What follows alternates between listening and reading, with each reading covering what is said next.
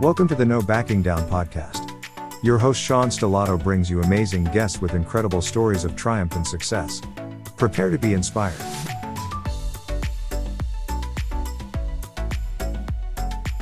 Well, welcome to the next episode of the No Backing Down podcast. I am super excited for our next guest. When I think of the word Renaissance man, I swear that his face would be in that image. He's got a PhD from Columbia. He's got an MBA from Columbia. 3-time TED speaker, best-selling author, advocate, and he's got some athleticism in him as well. Joshua Spodek, welcome to the No Backing Down podcast. Thank you very much. I'm happy to be here. I've been looking forward to this. Outstanding, man. Well, you were quoted by saying, if you love what you do and live with passion, I would love to meet you. That's deep. That literally gives me goosebumps when I hear that, something like that. Can you maybe talk, like, how did you gain that type of passion, or what really happened that really triggered your mindset to really live by that mantra? Well, the way you ask it reminds me of a major shift that I had in my life. And a lot of people talk about a lot of achievements that I've had, like the degrees, for example. A lot of that was for furthering myself, reaching my potential. That's great. But there's a major shift in my life that if you look at the beginning stuff and you look at the later stuff is mostly service to others, helping others. And that inspires me in a way beyond, I really love achieving my goals and reaching my potential. But like my environmental work or teaching, these things are really driving to help others. A lot of people feel inspired in December. I'm going to lose weight. I'm going to go to the gym, stuff like that. They have their resolutions. It doesn't always last that long. But when you say you start a company and you bring your product out there and people say, when's it going to be ready? This is exactly what I need for my life. That type of inspiration, that lasts longer. I mean, that can last years. And that's what really gets me going. And I love to meet with that kind of inspiration. That's where I didn't come up with that on my own. My work up at West Point, meeting the cadets and the professors up at West Point, that made a really big. Also, when I talk to the athletes, I love having athletes on my podcast. And, they're great. They're great, right? They can lift more, they can jump faster or jump higher, run faster. But when it comes down to it, it's their teammates and the fans that they're doing it for. And I don't think they would come anywhere near the potential if it was like, how far can I get on my own? And I think that's what you couldn't have said it better. I mean, can you just maybe elaborate a little bit? Obviously through athletics, a lot of athletes become better leaders. You've had Brian Bremen, Super Bowl 52 champion on. You had Chris Manhertz, another unorthodox story, going from never playing a down of football in his life to his first game in the NFL. And then Jaden Graham, an Ivy League young man who's carving out a nice niche in the NFL. Can you maybe elaborate a little bit on the leadership that you learned from those guys? Yeah, and also Brian, I mentioned in my third TEDx talk, he gave me such an inspiration talking about what the environment meant to him. And he talked about, it's very simple. It's not a big deal. But most people aren't really in touch with this. He talked about going fishing with his grandfather in the Pacific Northwest and that connection to the world. You can talk about how islands are going to be underwater or there's going to be climate shifts of different. That's all very abstract. But his story is one of my go-to stories to share with people. And by the way, he won the Super Bowl. Another big thing is that the guys that I've interviewed most recently, Jaden and Chris, it's been since the pandemic. And so I asked them, what's it like? You can't train. And they said, actually, this is an opportunity to reach my potential. A lot of people, they don't really know what other people, but presumably a lot of other athletes are thinking, well, it's a time to rest maybe. But they're not doing that. They can't go to the stadium. They can't go to the big gyms where I don't know exactly where they work out. So they have to do it on their own, but they are. Top secret information. Oh, yeah. Oops, sorry. No. Well, now everyone knows, all the fans know which games to watch because with them in them. So, and that's something that I think a lot of people, you and me, I think we're using this as an opportunity to grow and learn and things like that. I think they're taking it to another level. They're reaching their pinnacle. And I think there's a lot of people out there and they're not doing that. And I hope that message of what these great athletes, even if they can't, it's possible the season will never happen. They're still doing it. That's really, I think that we can all learn from that. You can. And, being proactive and look, we're in such a trying time with the pandemic, but, you have one paintbrush, you have one piece of canvas, and they're leveraging that platform to, I think, inspire a lot of young leaders. We did young athletes and young entrepreneurs, but we did a really unique video, just a shout out to the world. And Chris and Jaden's narrative was fantastic. So I'm glad you had, obviously one of the many things Josh does is he also writes for Forbes magazine and Inc. magazine, which is just another accolade. Can you maybe touch a little bit on Colin Kaepernick? Obviously, he showed a certain level of leadership. Others feel Colin, did it as a self-absorption. Others felt it was leadership. I mean, obviously that's what makes this country unique, is the multiple or different opinions. Can you maybe touch on that a little bit? Yeah, we all face choices in life. There's what we believe is right, and hopefully what we believe in is right, and the easy thing coincide. And most of the time they probably do. Sometimes what you believe is right is not the easy. That's a hard choice. Most of us are facing that choice all the time, and most of us go with what's easy. And agree with him or disagree, I agree with him. But even if I didn't, I respect the choice that he made, and he did something difficult and challenging. And I would love to meet the guy. I will bet any amount of money that if I say to him, "Do you regret any of it?" he will say no. And it's going to go down in history as something beyond just an athlete. I don't want to say just an athlete a lot. In my courses, when I teach leadership, I do a lot on authentic voice, how to speak authentic, how to take away, a lot of us, we're inhibited two of my majors, Muhammad Ali and Charles Barkley. And both of them, they're known for, certainly Float Like a Butterfly, Sting Like a Bee. That's his poetry. But also when he did not accept being drafted to Vietnam, I'm sure he could have worked out to be in the USO and not his career. And now we look back and say Vietnam was a big, difficult time for America. But at the time, my understanding is he was one of the first, if not the first, major public to speak out against. Even Martin Luther King followed him to come out to speak against Vietnam. And I put to you, if you lead Martin Luther King, you qualify as a great leader. And likewise, Charles Barkley, I looked this up, and I think of him as someone, he would say stuff that no one else would say. And if they did, it might end their career, and he would get promoted, and he would get more airtime. And I wondered about that. And actually, when he was young, the stories that I've read from people who knew him when he was young was that he was a very shy kid. And there's an incident where there's a big misunderstanding with people can look up the incident with the 10-year-old girl with the spitting. And he was interviewed by Pat Riley, and he talked about, even his mom was like, "Charles, what are you doing?"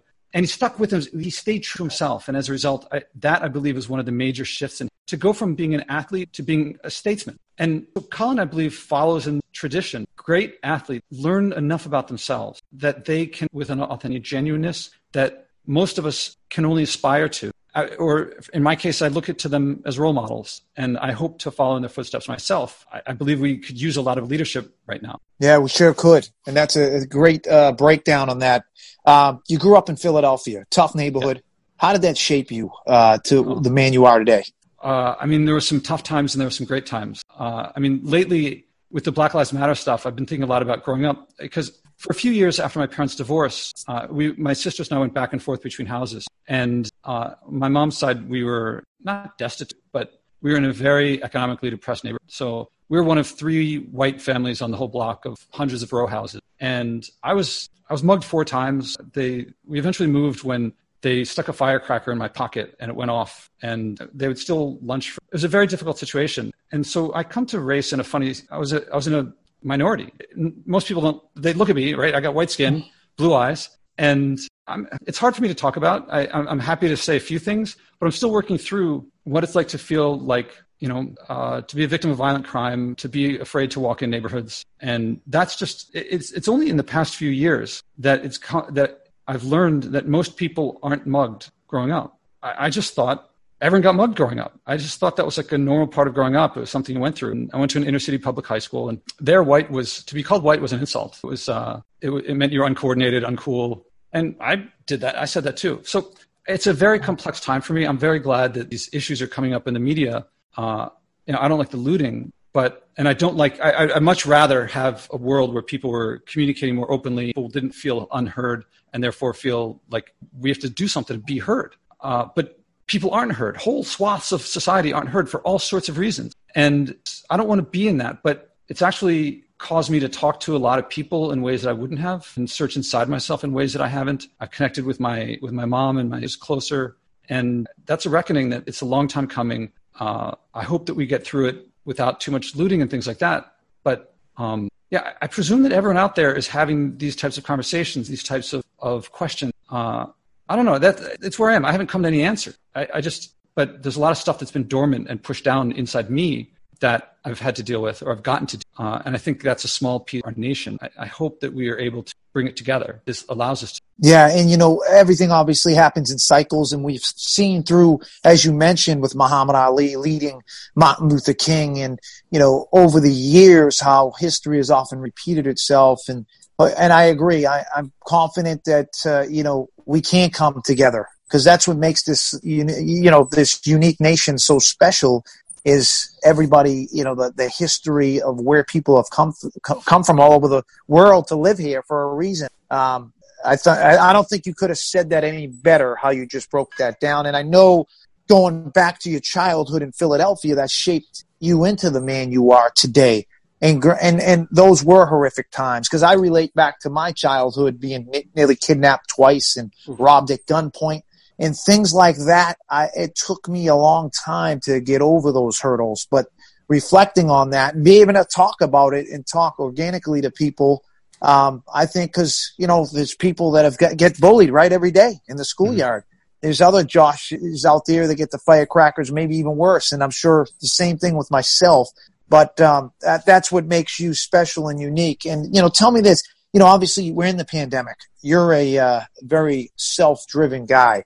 What are you doing now to stay busy? Well, the baseline is that I continue my daily habits. I'm a man of very solid daily habits. I do my calisthenics every morning, every evening. So that means today is 54 burpees, all these stretches, all these. Yesterday was my Turkish get-ups. Before that was my lifting day. Tomorrow is going to be my rowing day. Actually, oh my God, I had Joe DeSena on my podcast. So he started the Spartan race. And, oh wow! And these obstacle course things. And I'm talking about how we were talking about indoor versus outdoor exercise. It's more fun outside. So I have this rowing machine in my apartment. I'm in New York. It's 500 square foot apartment, not particularly big. And I've been thinking about taking it up to my roof and rowing there. But I don't like taking the elevator. I only take the stairs. I'm on the 5th floor. But it's 11 flights up to the roof. And I'm like, I don't want to take the elevator. But the rowing machine is like big and heavy. So, talking to a guy who runs the death race and the Spartan race, one thing led to another. I'm like, God, F it. I took the rowing machine into 2 parts. I walk up 11 flights with half of it, come back down, walk up another 11 flights with the other half of it. Normally I row 20 minutes. I was like, I'm almost 49 years old. I just went up and down the stairs twice, and then I'm going to have to go back up and down afterward. I'll do 30 minutes. I really like this. It's like, I row a little slower when I row 30 as opposed to 20, so it's a little easier but longer. And I like this. My podcast is bringing me to Jaden and Chris are 2 great people. And my podcast has given me the opportunity to meet really great people. And that's my peer group. And I believe that emerges when you serve others. If I were doing it if I were trying to make a podcast to make money or trying to do a podcast to get famous, I don't think I'd be able to meet the people that I do. But now I can do the podcast from home. That's not gone. And I'm using this opportunity to get more interviews with more leaders and to serve more people. I believe, the environment is critically need leadership in this area. I don't think most people want to pollute as much as they do. They just think they have to because they don't think what alternatives there are. And I try to bring them role models of leaders, usually from outside the environment, to do something to act on their environmental values. And then listeners write me and they say, so-and-so did it. Now I'm doing it too. So I'm doubling down on if my life, I'm doing what I want to do most. I have a project that is a calling. It's in service of others. It's in service of everyone. That I'm confined to my home doesn't change that. And, this guy set up a talk for me. I spoke to the University of Chicago booth, the business school. And the guy who set it up talked to me. He lives in the Upper East Side. His kid goes to one of the nice upper crusty schools up in the Upper East Side. And normally they have a summer program where students have to do a service project for their community. And he said that a lot of them are complaining because they want to be relieved of this responsibility because they can't go out and therefore they can't serve anyone. I was like, are you joking? There's more service, there's more need and demand for service now than ever. You being stuck at home doesn't mean you can't help someone. And this is an opportunity anyone who looks people can find other homes that could use someone to talk to. At the very least, one can do that from home. I just spoke to someone in the front office, NFL rep, and he was very struggling right now, being, confined. And I tried to lift him up. And, what nationality you are, I mentioned that, hey, why don't you look at your ancestors? Some of them went through Auschwitz.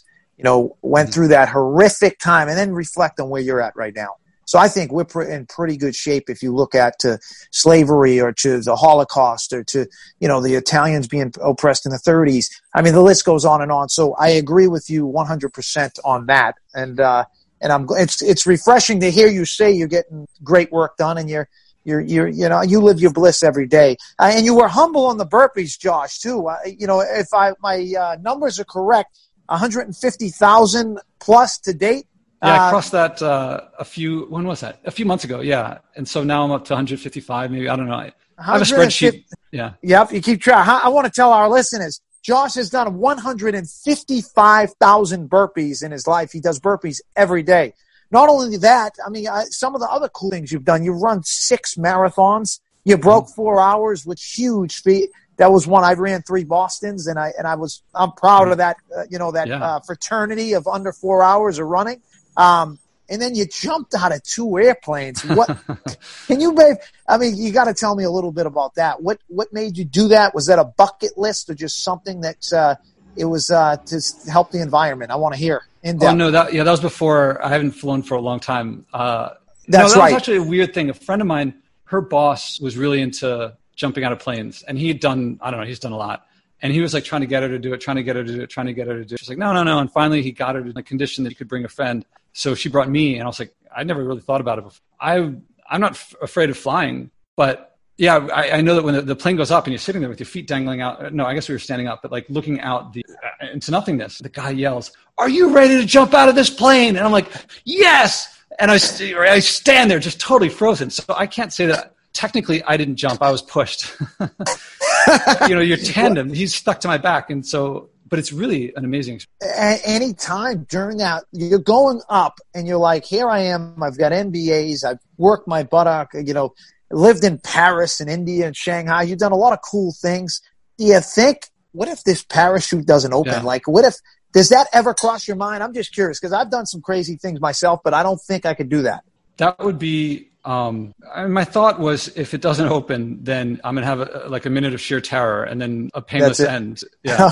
Okay. Well, the bigger issue was when I swam across the Hudson River, because that was a longer thing. And that's not just gravity working on me. If I don't swim, I don't make it there. And it's something like a kilometer across Manhattan. And the big thing was that I didn't counter the current. And so I was like, the current's taking us down really fast. We didn't tell anyone we were doing it. We just went off and did it. Just did it on the limb. And I went to school on the Hudson. So I always used to wonder, how would it be to attempt to swim across the Hudson? So yeah, if you could give me a play-by-play, I'd greatly appreciate it. Well, I mean, it happened. There's this movie, Motorcycle Diaries, where there's a scene in it where the main character, Che Guevara, a young Che Guevara, he's a doctor at the time, and he's got asthma. He swims across the Amazon, and he just did it. A couple days later, or maybe a week later, I don't know. I was down by the Hudson. I'm looking across and thinking, can I swim this? I mean, I can see the other side. It's right there. I know if it was ground, I could walk it, no problem. Could I swim it? And I was like, I have no idea. I really don't know.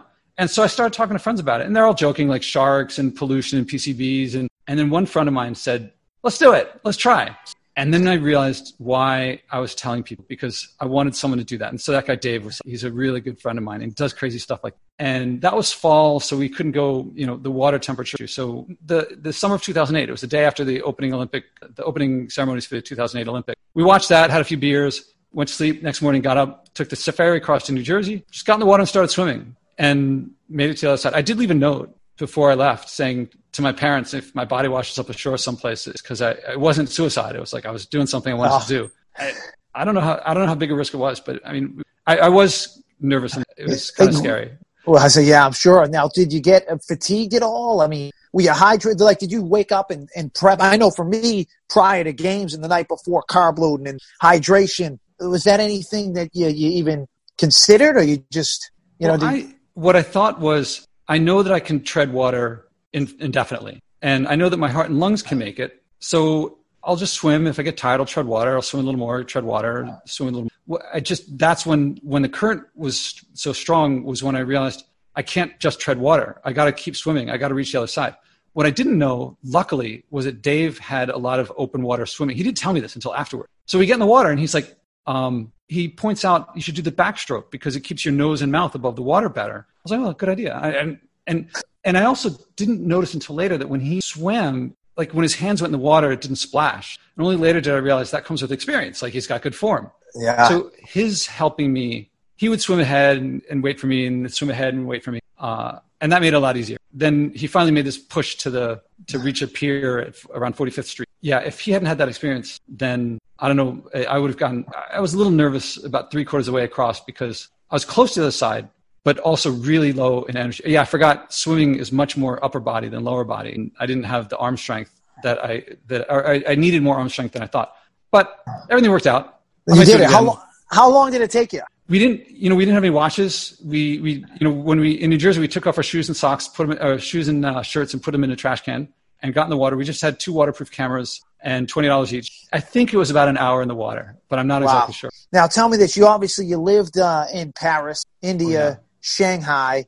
What was those experiences like? Paris. I really love Paris, and it's a beautiful city. I was there for about a year, and then went there a couple summers on that. Just thinking of how beautiful, and also think the last time I was there was a girl, and we were breaking up. And I remember I went to the Marais, which is kind of like their Soho, their kind of nice neighborhood, and I saw the shop, and I saw this little dragonfly brooch. It's perfect. But I thought, oh, it's the first shop I looked at. I got to check another. So I went to all these other shops and thought, no, that was really the best thing. So I went back, and the place was closed. And then I saw a guy in the back, and I tapped on the window. We talked for a while about how he made it by hand and stuff like that. And I brought it back, and we ended up breaking up. But I really loved that experience. Paris, I can't help but think of romance. Shanghai. I was there on business for about 8 months. And I'm thinking about other girls there. Now you make me think of like past girlfriends. Yeah, that will do it. It's a special place. Yeah, Shanghai was fun. I took lessons in Chinese, and one day just walking down the street, looking up and seeing a sign that I before then would not have been able to read. And I was like, oh, I can read that. I could read like every word or every character on it. It was like saying what street was coming up next and how to make I forget what it said exactly. That was really fun. That is fun. I was there. I'm sure the food must have been exceptional.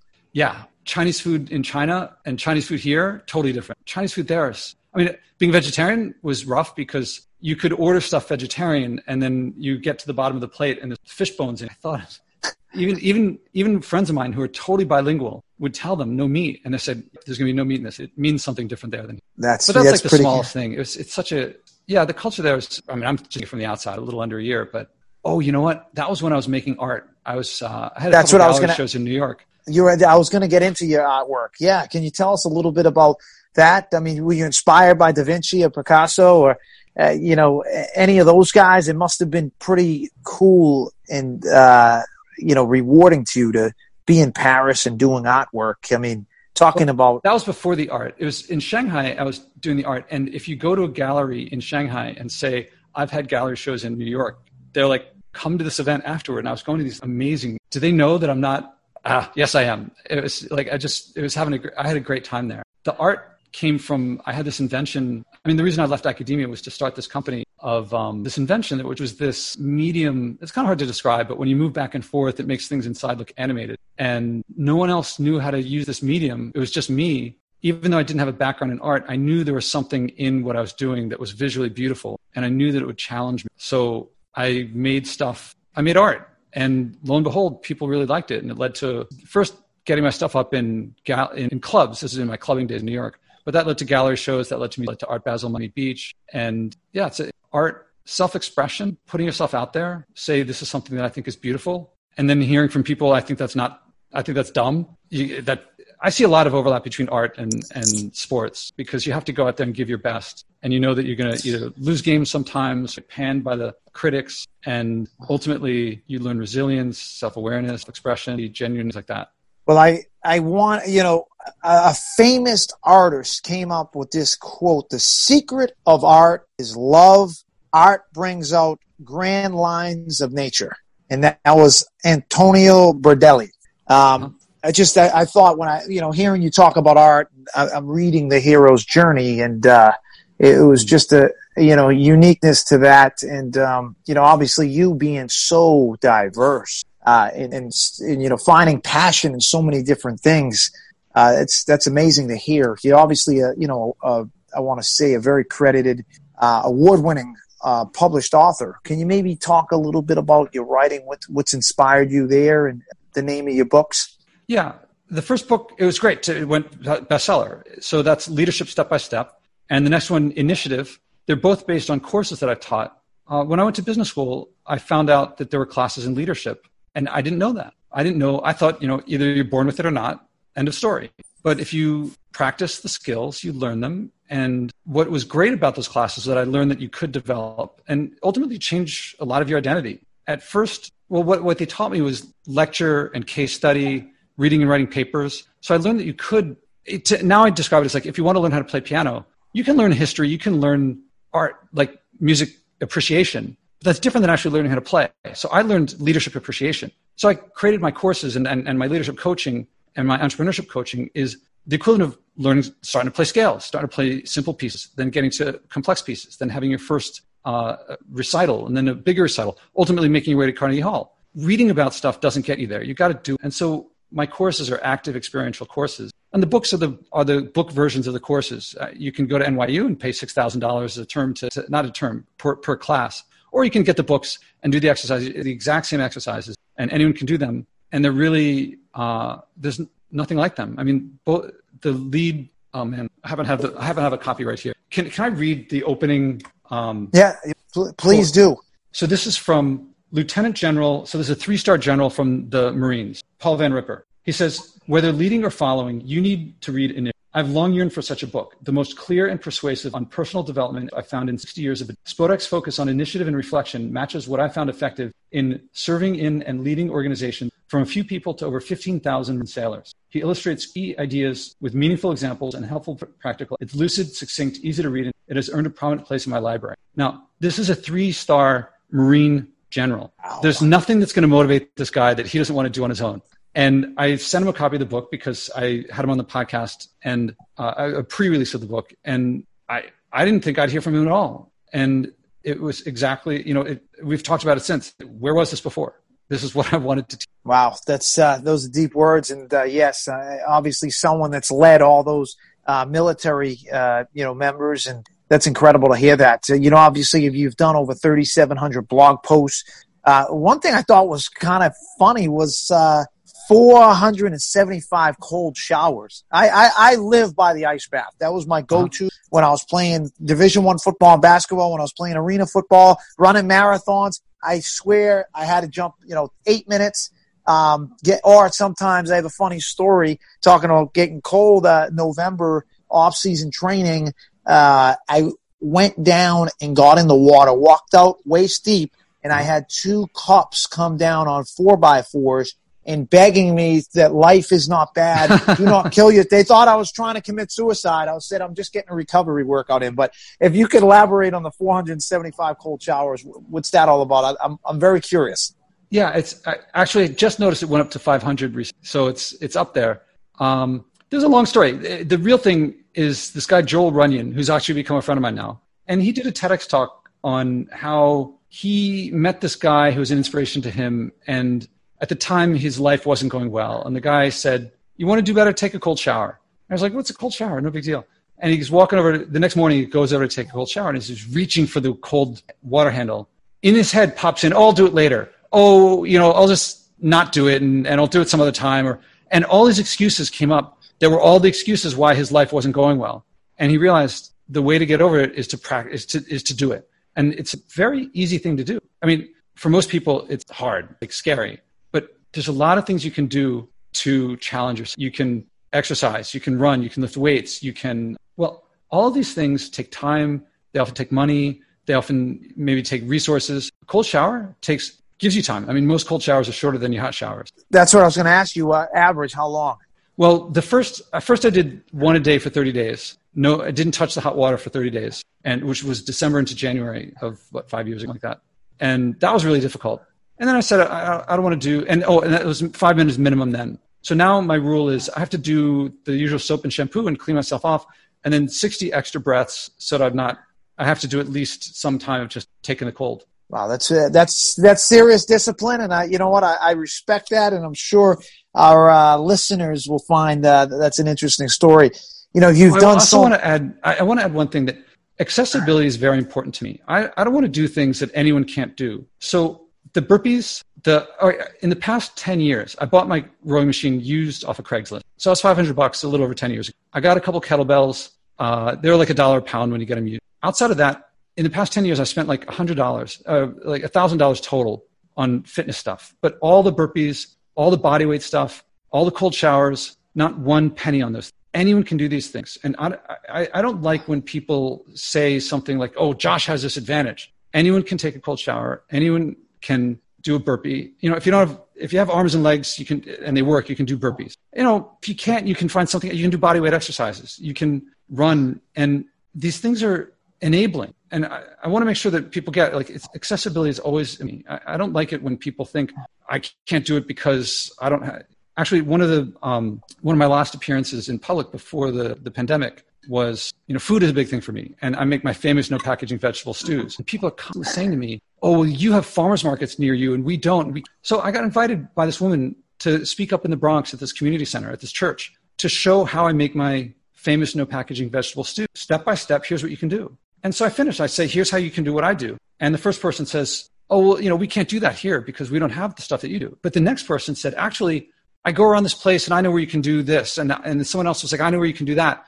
And so at the end, this single mom who invited me out there, McDonald's and all this other crap, those aren't saving us time, and those are costing us time and money, but they lure us into it. You've empowered us to get out of that. You show a way out. And that's always been one of my goals. I want to be able to do. A lot of people think it's hard because they haven't done it. I certainly, before I knew how to cook from scratch, I would have said the same thing. It was only when I learned how to, in this case, get fresh vegetables, get fresh fruit, cook from scratch. And it's faster, it's cheaper. Yeah. I know, and that's so true. And you are what you eat. And, I'm so into lifestyle in terms of my diet because a lot of things I eat, I don't necessarily like the taste, but I know better for my body. It's giving me more energy. It's allowing me to, have marathon days at a high tempo and be passionate what I'm doing day in and day out. So, and then the other thing with accessibility, that struck a chord with me because I live close to the water. There's a playground on the beach, and I usually, I bike or run up to it. And every Thursday, I do 101 pull-ups. Not straight, but I do 101 because the 101 Dalmatians, because it makes me think of my kids when I'm getting fatigued.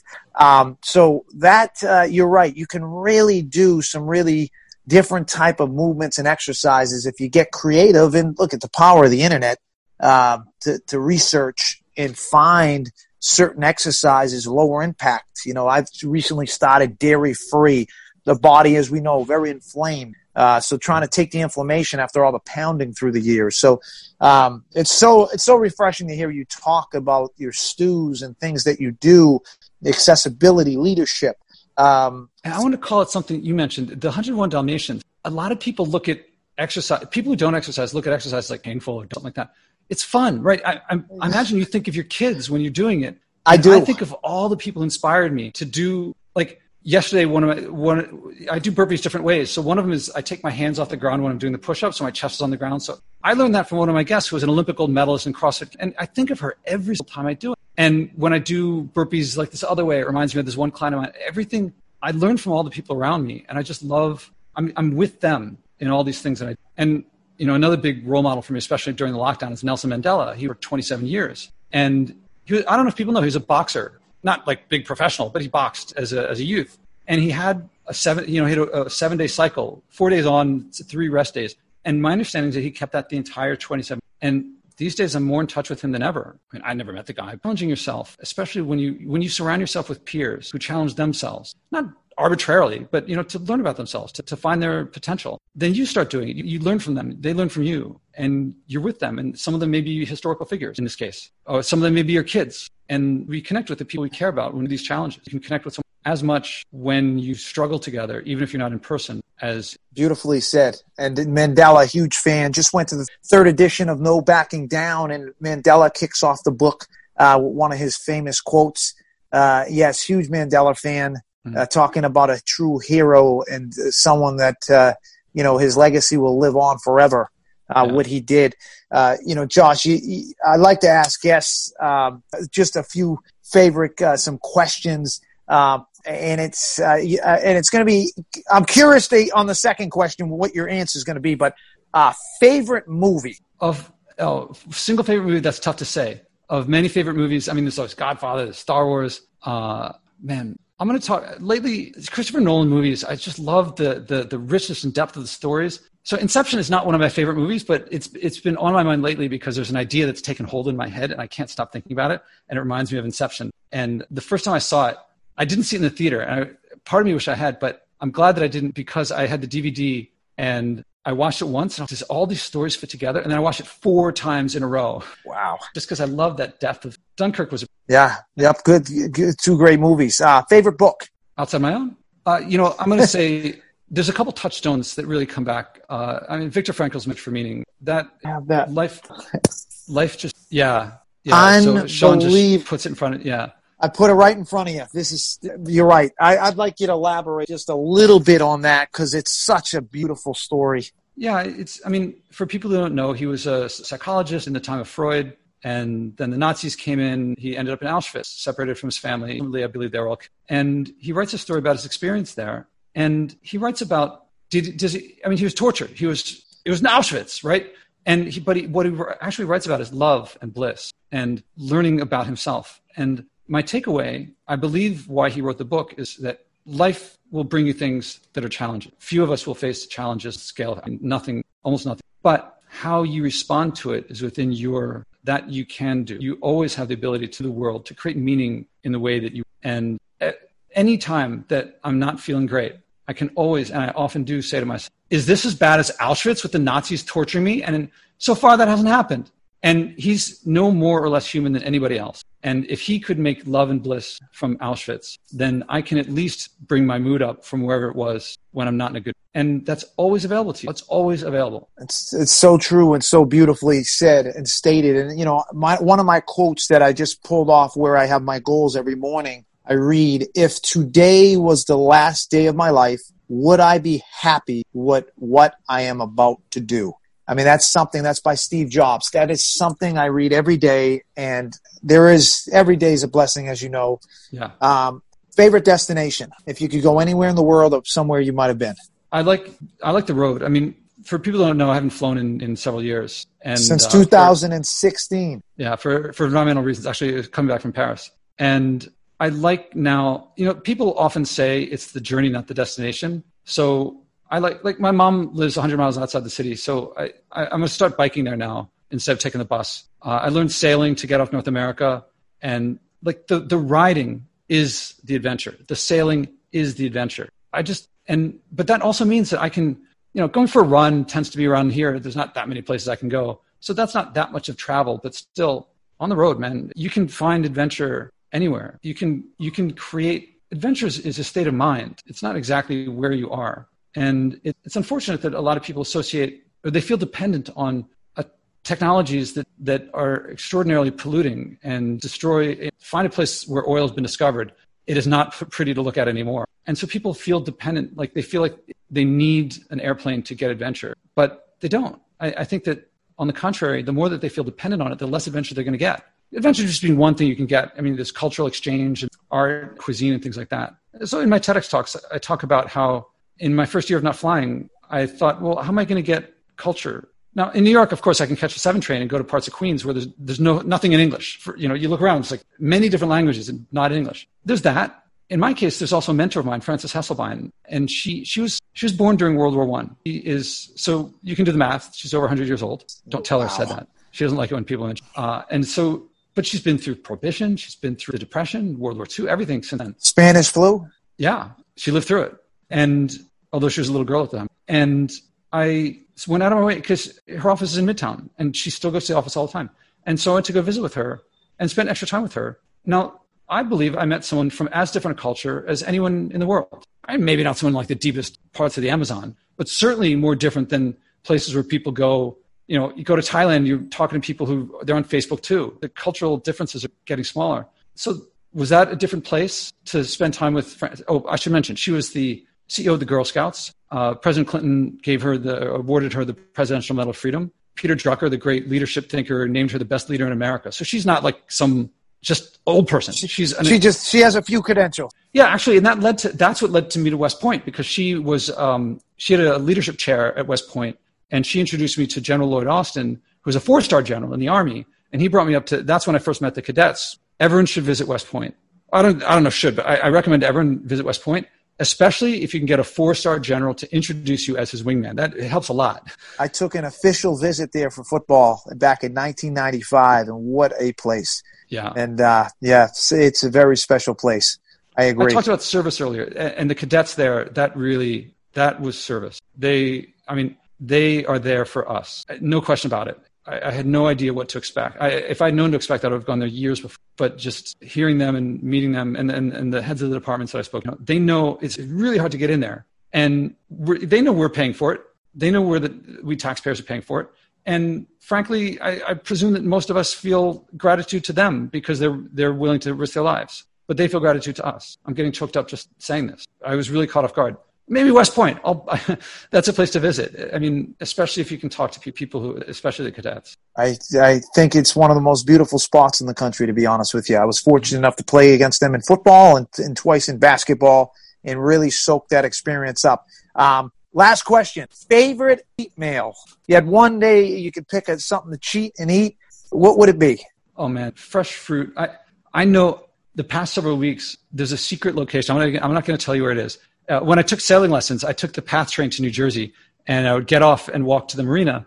And on the way, there's a parking lot. And in the parking lot, there's 2 mulberry trees. And people walk past them walking their dogs. For some reason, no one eats them.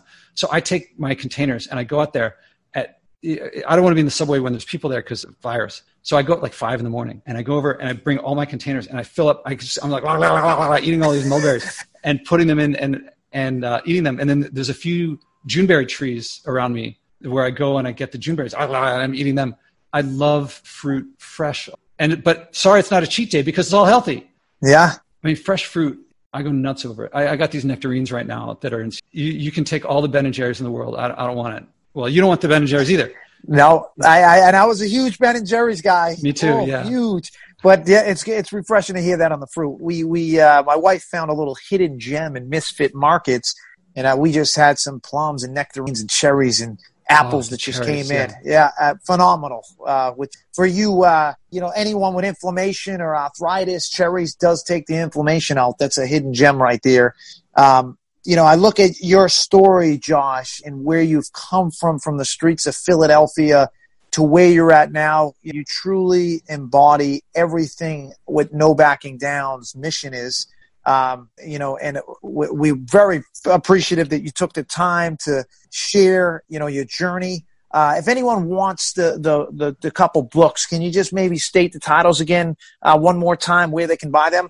Yeah, there's Leadership Step by Step, and then there's Initiative with the subtitles, A Proven Method to Bring Your Passions to Life and Work. And, the usual places, Amazon, Smashwords. I like to get non-Amazon places, so I like to go to the other places. But they're available in the usual places. If you go to joshuaspodek.com, then you can see videos on them and read in the upper right corner, there's how to contact me. There's links to my favorite posts because out of nearly 4,000, like those are the ones I like the most. And the podcast is there.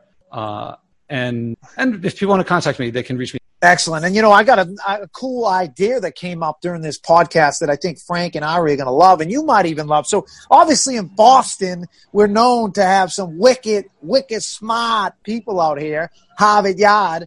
But I'm thinking 1997, Good Will Hunting comes out, drops Matt Damon and Affleck. And I'm thinking, what about a Good Will Hunting 2? Josh, I don't think Matt Damon's character would have anything on you. And you'd have an agent on this side of the other end of the phone. But I think you could play that part very well. I would love it. I'd be like, how about them berries? I got a number. That was good. And I love apples. But that being said, obviously wish you the best. I'm very excited, but at the same token, what a narrative for the listeners. If you want to be educated, if you want to be motivated, if you want to find more passion in your days, and if you want to find some hidden gems to read, check Josh out. And we look forward to staying in close contact with you.